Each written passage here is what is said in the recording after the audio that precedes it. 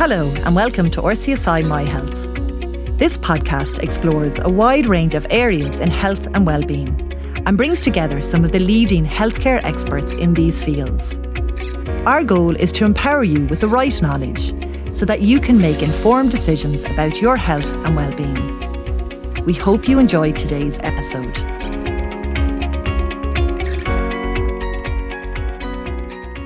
Hello and welcome to RCSI University of Medicine and Health Science. I'm Louise Keating, physiotherapist and lecturer in the School of Physiotherapy and co-chair of RCSI Women's Network. Today we are going to discuss menopause part 2, from coping to thriving. This panel discussion forms part of RCSI's My Health series. The series explores a wide range of areas of health and well-being and brings together some of the leading healthcare experts in these fields with the goal of empowering people with the knowledge to make informed decisions about their own health and well-being. Today I am joined by Dr. Sumi Dunn, GP and lecturer, Department of General Practice, RCSI, and Dr. Lisa Mellon, psychotherapist and lecturer, Department of Health Psychology, School of Population Health, RCSI. Welcome to the RCSI My Health series. In February 2022, RCSI aired a My Health episode on menopause called Living Well Through Perimenopause and Menopause. That's still available to view on YouTube or listen to on podcast platforms. But we received so many hundreds of questions from the audience that has led to a return to the subject in tonight's part 2 panel discussion. Menopause from coping to thriving. In this episode, part 2, the panel will return to this topic a year later, will update us on what's new from the evidence and clinical practice, and return to the audience questions that we didn't get to cover last time. So I feel very lucky. My perimenopausal experience was really impacted positively by friends going through perimenopause before I did. They shared with me what their symptoms had been, what their initial experiences had been in going to their GP. And I was really surprised by how little I knew about perimenopause, not least because I didn't realise when I was in it. Without hearing from friends who started to talk about their symptoms, I'm not sure I would have gone to the GP quite so quickly.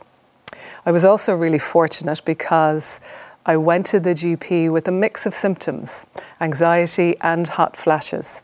And I was lucky because the two symptoms, those were my primary symptoms, they came together for weeks at a time and then left together for weeks at a time. So was it not for that coalescing of those symptom timeframes, I'm not sure I wouldn't have thought I was developing anxiety. So by the time I went to my GP to have a conversation, I knew we were likely going to talk about HRT, and we did. And I'm again one of the lucky women who responds really well to HRT. So in the last panel discussion, the panel discussed in detail a lot of aspects of HRT. Sumi, can we start tonight by revising how long someone can or should stay on HRT, and beyond symptom control, how are longer-term benefits versus risks now understood a year later? Absolutely, thank you, Louise. What we are aware of, and if anything, the National Institute of Clinical Excellence has recently published guidelines to say that if the benefits of HRT outweigh any clinical risk, there isn't a stop date, which I think should be very reassuring to hear. Previously, we had alluded back that the maximal benefit would be over a 10-year period to try and catch a woman within 10 years of her last menstrual period to optimise benefits. But we are more and more aware that the extension and continuation of HRT, if there are no further clinical risks, actually adds to the benefit and quality of a woman's life as she goes through the decades. Again, it does come back to cardiovascular risks, clinical risks, and staying in touch with your GP to see if anything has changed to alter the course of any co-prescribing that might happen. So let's turn our attention to the older woman in postmenopause who may well be still experiencing some symptoms or perhaps never went on HRT. We received several audience questions really around the older woman's experience. So let's run through some of those. Would you advise starting, or are you against starting HRT for someone who's never been on HRT but has sweats, poor sleep, etc., and is over 60? So again, it depends on when their journey begins. Certainly, again, if we haven't caught someone within the first 10 years, it's very important that a full evaluation around cardiovascular risks is evaluated. And that can be done very simply in general practice to encapsulate blood pressure, to encapsulate cholesterol, to encapsulate any other cardiovascular risk factors, plus or minus smoking, a family history, thromboembolic risk. And that really does contribute to the foremost of a discussion, combined with any active treatments that somebody might be having, particularly in the estrogen receptive type carcinomas, be it if someone is actively being treated for breast carcinoma or endometrial carcinoma. Interestingly, cervical cancer doesn't fall into this pattern, so someone with cervical cancer can successfully undertake and take HRT. So again, it is really important that someone comes to the GP, because if the symptoms are ongoing, we are aware that the perimenopause journey can extend for at least 8 to 12 years. And they may very well still gain benefits of taking HRT in terms of symptom control. But more importantly, the additive effect around bone density and bone health. So focusing again on those older women and the longer term benefits of HRT, we had a question from a woman whose mum was 80. She had had a hysterectomy in her 50s and at that stage had been on HRT for 5 years. But she was still getting symptoms like bladder leakage, frequent UTIs, osteoarthritis. Could she benefit from taking transdermal estrogen? As we move through the decades, and again, when we're evaluating somebody's risk profile, certainly as we come into our latter 70s and early 80s, we do see a lot of presentation of women coming into general practice with frequent UTIs or cystitis type symptomology. And what we are aware of is that the depletion of estrogen will lead to a vaginal atrophy, will lead to the thinning of the vaginal tissues and lead to a easier acquiring of a urinary tract infection or a bladder infection, as women may interpret it. What we do know is of extreme benefit is local vaginal estrogen. And that can be taken at any age, at any decade, and can be lifelong. Because once vaginal dryness starts to appear or vaginal atrophy and women have symptoms, that is something that needs a constant top-up of local vaginal estrogen. So transdermal estrogen is great, but it's not smart in that it won't go and target the vaginal tissues, which is much more effective and what is much more beneficial to the much older woman is local vaginal estrogen. And there are only a few indications in which women don't take vaginal estrogen and we wouldn't recommend them. And those are women that are currently taking aromatase inhibitors through the treatment of breast cancer. So in thinking about the journey that somebody is going through in that menopause transition, it links back to one other question we have around the age at which you start HRT, which is 53. Is 53 simply too old to start HRT? What we do know, it's a spectrum. So we do have younger women who may have premature ovarian insufficiency at age less than 45 who will benefit from taking HRT. We also have women that have undergone a surgical menopause at less than 50 or less than 40 that will certainly benefit from HRT. So there's certainly a spectrum. So we don't ever define it by a number or an age. And I think that's really important for our women here listening. If there are symptoms that are fitting in, that are causing you concern, then start that conversation with your GP. Something else that I allude a lot of my female patients to is a score, an evidence-based score that's easily accessible on the internet, known as the GREEN score, G-R-E-E-N-E score, very easily to download. And if anything, most of the questions and the bulk of the beginning of the history taking is actually on that score. So Testagel is a hot topic these days. Very much so. We received a very specific question about that, and specifically from somebody who was on it to improve both their energy and libido. After 3 months, if it's not proving effective, should they increase their dose or change to something else, or are there other things available? With Testigel, it's very specific that you stick to the dose prescribed. An extra dose is not going to give any benefit. If anything, then the more debilitating side effects can come on board, which we counsel women to, which can include a deepening voice, clitoromegaly, male pattern baldness, and development of other facial hair. And that's certainly something that nobody would like or would want. And we know that's associated with too much Testigel use. So the absolute prescribed dose, that P dose that we say, or division of the sachet over a 10-day use, is absolutely pivotal. Nothing to be gained by extra dosing. We also know that some women will get no benefit whatsoever from Testigel, and certainly at month 3, if not by month 6, if you're getting no benefit, then there is no point continuing to take it. What we do advocate for, and certainly again in the patient subgroups, is that prior to starting Testigel, we will measure your total free testosterone in general practice, and then remeasure it at about 6 to 8 weeks to make sure that you're within therapeutic levels and that the dose isn't too high. And that last questioner referred to energy levels and also libido. And although that was discussed in the last panel, it's worth revisiting how women can alleviate vaginal dryness and painful intercourse, specifically, as this questioner asks, without risk of cancer-causing side effects, in their words. So what we do know, and I think I iterated it earlier, vaginal estrogen is very safe, and we're very happy to use it in the majority of our women, except for those that are taking aromatase inhibitors for treatment of specific breast carcinomas.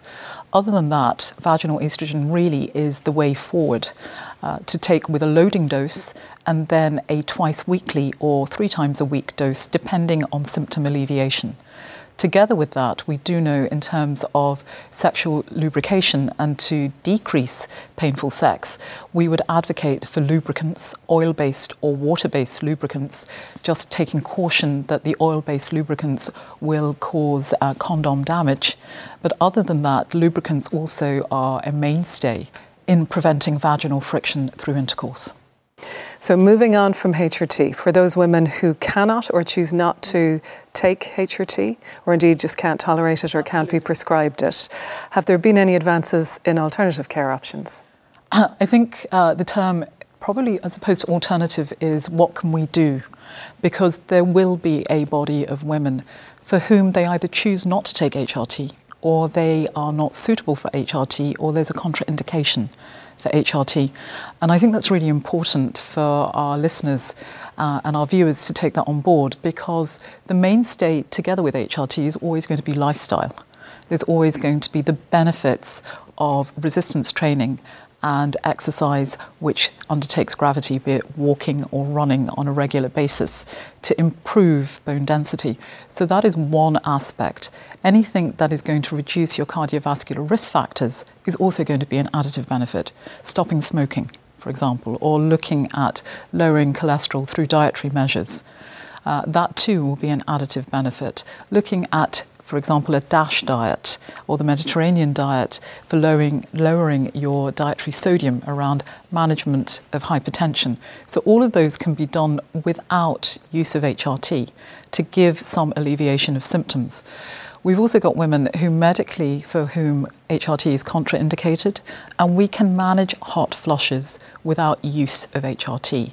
Again, in discussion with their primary care physician, or if needs be, secondary care providers.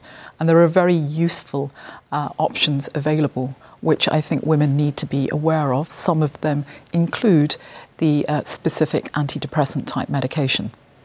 And then moving further, if there are no alleviation of symptoms, there is another layer of co-prescribing that we can look at, non-hormone based, for women for whom HRT is not suitable.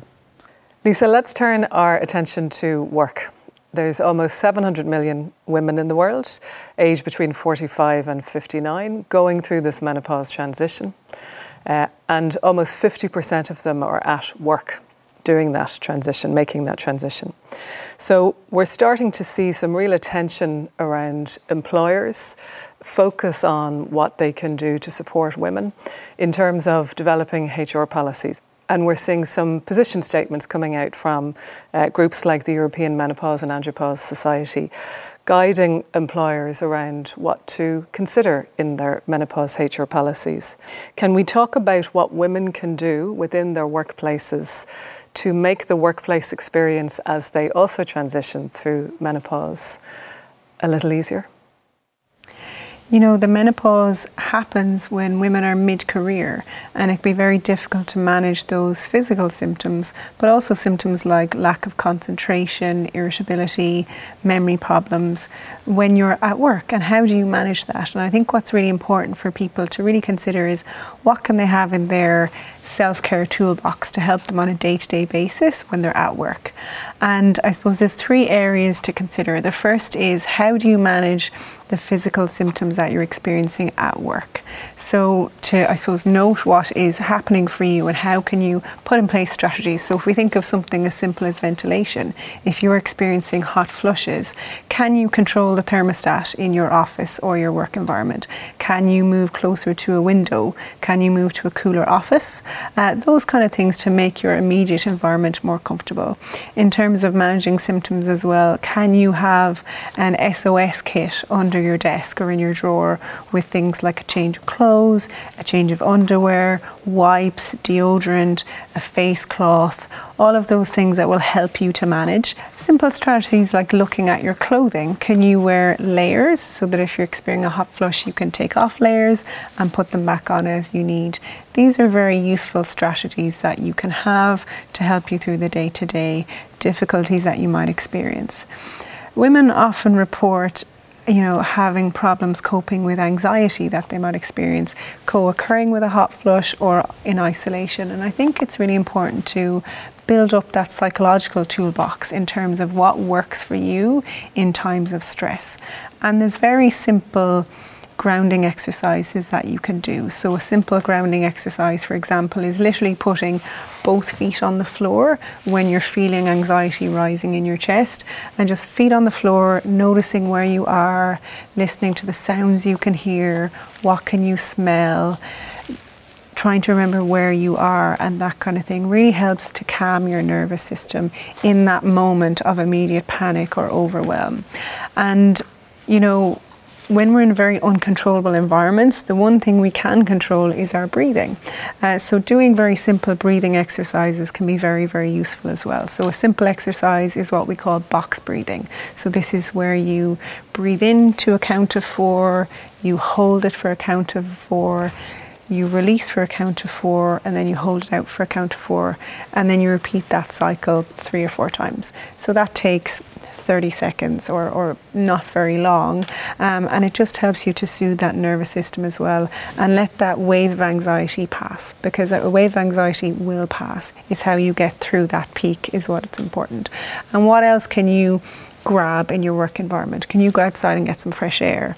Always have water close at hand, because if you're experiencing a hot flush or night sweats, you might be dehydrated. And then I think the third part in work is communication. You may work in an environment that has a supportive policy with a menopause champion or a very empathic line manager and so on. But what if you don't, or do you have somebody with you or near at hand that you can call on in those moments of, I'm not coping or I'm not feeling good right now? So find your person, be that somebody you can grab for 5 minutes for a chat or a rant, or if you don't have that person in work, do you have somebody outside of work? So your phone a friend, so be that your partner, your husband, your friend, your sister, somebody that you can have on speed dial to pick up and say, listen, distract me for 5 minutes. I'm not coping right now. I think, like I said, having your self-care toolbox to know what helps you at times of stress and how you can navigate the workplace, because we have to work, we want to work, and we want to work well. So how can you integrate these symptoms and cope with them and continue to work? So Lisa, you mentioned the really important fact that often at this kind of mid-career stage that women are experiencing this transition, it adds an extra layer of stress perhaps during that time. And of course, taking the situation back outside of the workplace again, often this is referred to as the squeezed middle generation, who might also have intergenerational caring responsibilities. So their experience could have an impact on lots of spheres. Can we talk and hear a little bit more about how to navigate the emotional impact in how it affects all aspects of our lives? Absolutely, and I think that life period is a very stressful time. You're spinning a lot of plates in the air, be it family, career, financial responsibilities and so on. And there's a lot of focus on the physical treatments or to manage physical symptoms, as Sumi has discussed. But the emotional piece or the emotional toll tends to get ignored or isn't spoken about as much. And I still think that stigma exists about saying, I'm not coping with this. You know, my peer group are coping. Why am I not coping? So I'm just not going to tell anybody that I'm not coping. But actually lifting the lid on that is so, so important. You know, talking is therapy, and being able to do that is really going to help to navigate this very difficult, turbulent period of time in your life.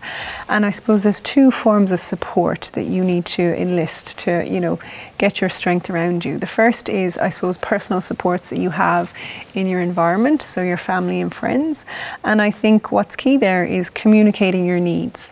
So if we start with your partner or close family, or partner, husband, what do you need and what can they give you, or what can they, I suppose, not give you in terms of giving you space? What is it that you need? And I think being able to ask for that and to clearly communicate, this is what I'm experiencing, this is what is happening for me, and this is what would help me to navigate this easier. And I suppose if we talk about your closest family members, sometimes some family members are just emotionally unavailable, or they're not able to provide that support. So who do you look to outside of your close relationship or your close family? And that's where you can lean into your peer support system. So your friends of a similar age, they're going to be going through a similar experience to you. And I think a problem shared is a problem halved. The minute one person talks about something that's slightly taboo, everybody else will be so delighted that somebody has opened the lid on this, that it can be really, really supportive to share. So I suppose my point is to really reach out to the people around you.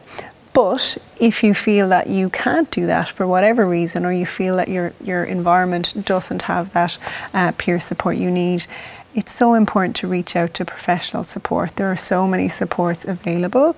And I hear a lot of women saying, oh, I was told to go and do CBT, or I was told to go and speak to someone. And I fully agree, but I think it's important to understand the difference between CBT and general counselling and psychotherapy, because they are quite different. So CBT, or cognitive behavioural therapy, is a type of therapy that looks at negative thoughts. So how our negative thoughts impact our beliefs, and then in turn impact on our behaviours. So a CBT therapist will help you to challenge that negative self-talk, and have practical strategies to help you manage those negative thoughts that come into your mind, and how you can, I suppose, develop more positive attitudes and positive beliefs, which then in turn links to, I suppose, more positive behaviours and improved overall quality of life. CBT can be quite short term, and it works for some people. It works very well for anxiety and for low mood, but it's not for everyone. I think some women just need a space to talk. They might not have somebody in their lives that they can open up to. So that's what a counsellor or psychotherapist is there for. They provide a very supportive, safe space, confidential space for you to be able to just lay out whatever you need to, be that to vent, to cry, to whatever you need. You know, a lot of strong feelings are associated with the menopause. We talk about anger, fear, sadness, and these are very difficult, big feelings to sit with. So that's where therapy or counselling can be so useful to people, because it's a time of reflection. This is a very big transitional point in a woman's life, and it's a time people tend to stop and reflect on past relationships or past events in their lives, or things that maybe they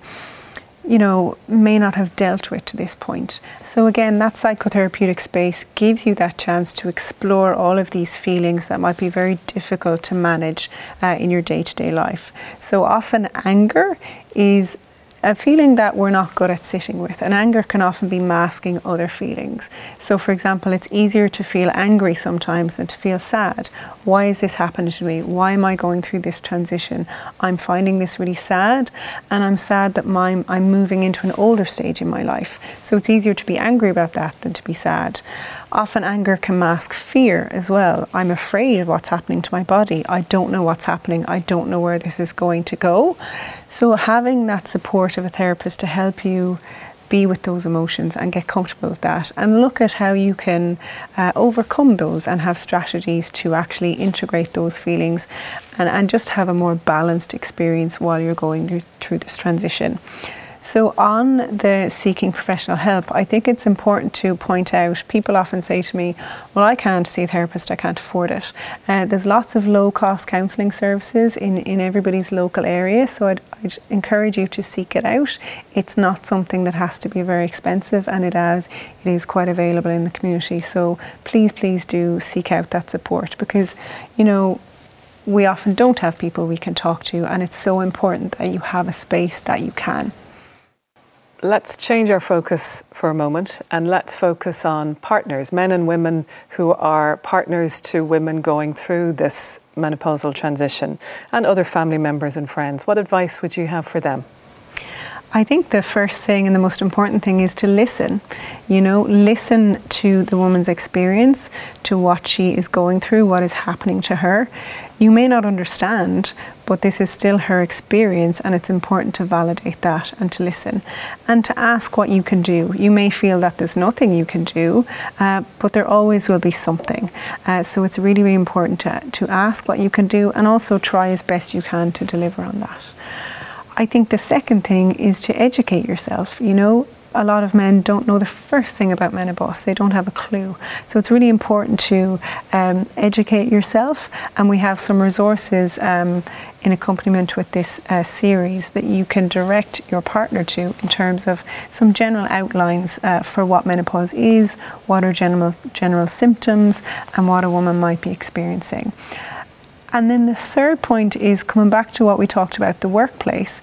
The Irish Nurses and Midwives Organisation had a really interesting position statement in 2019, and almost half of women reported that the menopause was seen as a joke in their workplace, and that about a third of women reported that the menopause was a negative experience in their workplace. So my advice would be to not be that man in the workplace. You know, educate yourself and have that awareness and respect towards your female colleagues, that this is something that should be respected and accommodated in the workplace environment. Can we talk about access to healthcare now, Sumi? Because even within the last year, since part 1 and part 2 of these panel discussions, there has been an increase in specialist services available in the public and private sector. In the last panel, the discussion was had around maybe when to seek GP care. Can we broaden that discussion now and talk about the range of services available and when to access, and how to know when to access these services? Absolutely. I think the important thing to bear in mind is that the vast majority, over 80% of prescribing, happens in general practice. And that, you know, we would very much like our patients to come through the door and talk to us in general practice. There are some very rare instances where clinically it may not be an indication to prescribe HRT in general practice, and that's when we as general practitioners will look to our expert colleagues, certainly in the complex care clinics that you mentioned, that being in the Rotunda and Holles Street to begin with, and then, as I believe, the Coombe is about to start its services, and we also have services in Nina, UHG and Cork, and those services are dependent on a GP referral. So those specialist complex clinics can't be accessed by the public in the first instance. It really is coming through general practice. And it may be that we in general practice are able to help you, that the needs may be perceived to be complex, but in fact it can be piecemeal down to say, can we look after you within the general practice remit? There are private menopause clinics. They are around. And again, everybody is entitled to have a look to see if it suits their particular care needs. And again, the majority are run by dedicated healthcare professionals and also dedicated GPs with a specialist interest in menopause care. But really coming back to the mainstay, the majority and over 80% of prescribing of HRT is undertaken within general practice. And staying with the theme of equity, for women without a medical card who maybe don't have particularly complex health needs, or even women who have barriers to accessing GP care, not from a cost perspective, but maybe from a geographical perspective, what other low-cost steps can people take to get support at the right time? And it's heartbreaking to see. I mean, we recently had an example of a patient of mine who cannot afford to buy HRT, mapped against other needs through the month, mapped against that even through the drug payment scheme. The cost of HRT is just one step too many, and they are not in a bandwidth to be eligible to get medication through a medical card. And that's heartbreaking to hear when their own healthcare needs are not being prioritised, because it is a belief that other medication is also equally, if not more vitally important. What we can do in general practice is look at how we can prescribe the lowest cost option available, the lowest delivery system available, and alternatives to a one-type delivery mode. So what we will always say is that if a patch doesn't suit, let's try a gel. If a gel doesn't suit, let's try a spray. And we can move through that remit to see which one is affordable and which one provides symptom relief. We also have a dual prescribing aspect in that if women need co-prescribed progesterone, and that can add to the cost of HRT on a monthly basis. So can we reduce costs to look at an IUCD, a Mirena coil insertion, where it is a once-off payment, and then thereafter it is in longevity for 5 years for endometrial protection. And that might then help reduce costs longer term, even though there's an initial outlay. So again, it's to have that open, fluid conversation in general practice and to be upfront to say, this is actually expensive. I can't afford this.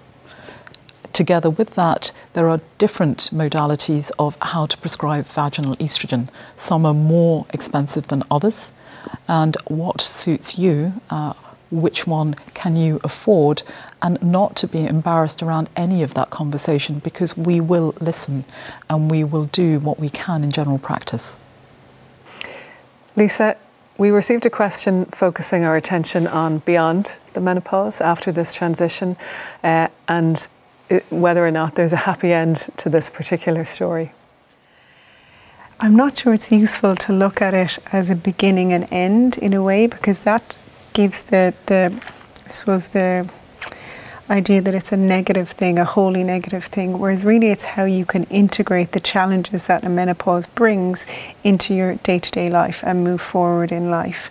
And I think it's really interesting, that thing about is there a happy ending, looking at the cultural differences around menopause. You know, in Western societies, how we view aging is very much tied into how or why women might struggle with managing the menopause, because aging is seen as this negative concept where society constructs aging as something related to more frailty, you're closer to death, you're contributing less to society, all of these negative stereotypes around aging. Whereas if you look more to Eastern cultures, the menopause is actually seen as a really positive experience in a woman's life. It's seen as you're transitioning into greater wisdom. You're seen as a more valued member of community because you have more wisdom and more life experience. And in those cultures, women report less symptoms of menopause and less distressing experiences. So I think it's a message to take in that this is a transition that you're moving forward to a higher level in terms of life experience, resiliency and so on. So it's more not a happy ending, it's moving forward to a different phase or a different chapter in a positive manner. And I think people often talk about, what are the advantages of this period? What good things can I take from this? And I think it's important to recognise that things aren't ending. Yes, your childbearing period is ending in your life, but things like, enjoying sex is not ending. Having new romantic relationships or new relationships in general is not ending. Having fulfilling mothering roles and caregiving roles are not ending. Having fulfilling roles in society is not ending. Nothing is really ending in that capacity.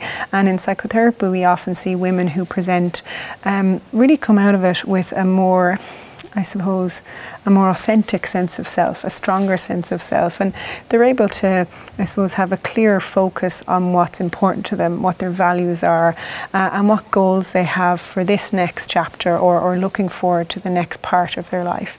So I think that meaning-making thing can be really important, because when you go through a lot of physical and, psychological stress, you learn to identify what your priorities are. What are the things I can drop? What are the things do I not care about or I don't need to care about? So I think you come back to that word authenticity. I think it's an opportunity to figure out a little bit more who you are. I don't think we ever figure out fully who we are, but it's a chance to actually reflect and think, okay, what do I want out of life in the next 10, 20, 30 years? So rather than happy ending, it's more a happier beginning or a happy next step, if that makes sense. Absolutely. So we will get through it and we'll be stronger for it, is what I'm hearing you say, which is really good news. Let's come back to another area discussed in part 1, which is around cognitive function. So often referred to as kind of brain fog, certainly memory issues. And we received a question specifically about poor memory during the perimenopause and whether or not it will improve post-menopause. Memory problems are, funny in a way in that the more you're aware of them, the more you hone in on them and become stressed about them, and then it's a vicious cycle in that self-perpetuates.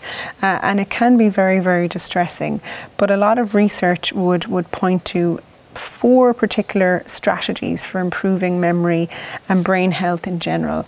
And it comes back to what Sumi mentioned earlier around physical activity and what was talked about in the previous episode. Physical activity is central to managing your brain health and improving or preventing memory loss. So keeping those physical activity guidelines in mind is really, really crucial at this period of your life. Another really important strategy for brain health and improving memory is social interaction. So you're exercising your brain. So when we engage socially, we're in novel situations, we're taking into perspective other people's viewpoints and so on. Our brain is working, and that's really, really important. And if social activity isn't possible or not always possible, simple things to keep your brain active like crosswords, Sudoku, reading, playing an instrument, something that has your brain working. This is really, really important to manage memory. And then the other 2 key pillars are, number 1 is sleep. Sleep is your baseline for everything. When you're asleep, your brain is regenerating, it's repairing itself. And insomnia and sleep difficulties can be a symptom in menopause. So it's really, really important to really focus down on your sleep hygiene and what you need to do to get good quality sleep. And then lastly, in terms of brain health, and again, Sumi's mentioned a Mediterranean diet. Diet is essential, particularly around omega-3 fatty acids are so good for brain health. So all of these 4 pillars, so physical activity, sleep, brain activity and diet are what you need to manage any memory symptoms or memory impairments that may happen. So I suppose on a more day-to-day aspect, what can you do with memory difficulties? And I think we live in such a digital era now to embrace that. Things like having digital reminders on your phone or in your calendar for things you feel you're going to forget, keeping a rolling to-do list, enlisting people to remind you of things. If you're having memory losses, what strategies can you use day to day that will help you to manage what you need to do? And I think it's really important to know when it's more than just memory loss. So if these memory impairments are becoming very severe, I think it's very important that you would talk to your GP to rule out another cause rather than menopause alone. So we've almost come to the end of our discussion. What are your key take-home messages for our audience this evening? I would say start the discussion. Come into us in general practice. If you haven't already, do access the green score that I spoke about and see if how many of the symptoms are applicable or not applicable to you. Also, just if you have strong views that you don't wish to take HRT or have concerns around that, let's start that discussion. Let's keep in mind, as Lisa has just said, lifestyle and the importance of lifestyle through this transition journey. And with anything, we're here to listen in general practice, and if we can help, we will. And Lisa? My one thing would be to give yourself a break. This can be really difficult and really challenging, and you don't have to do it alone. Enlist your army, enlist support in your immediate social circle, but also to use professional support if you need that. This is a really difficult life transition, and not to compare yourself to others. If you ask them, they're probably not coping either, and everybody has a very different experience. So, give yourself a break. And remember that this is a normal transition and that you have it in your power. Thank you both. That concludes our discussion today. My thanks to Dr. Sumi Dunn and Dr. Lisa Mellon. So a reminder that part 1 of our discussion around the menopause is still available for you to view and goes into more detail around physical activity advice and exercise advice from the physiotherapist on the panel that evening. But it was really a companion piece to tonight's discussion. We hope it adds value and empowers the women watching as you progress through your menopause journey, whether it's in front of you, you're in it, or it's behind you. And we really hope that tonight's discussion has added further value to that.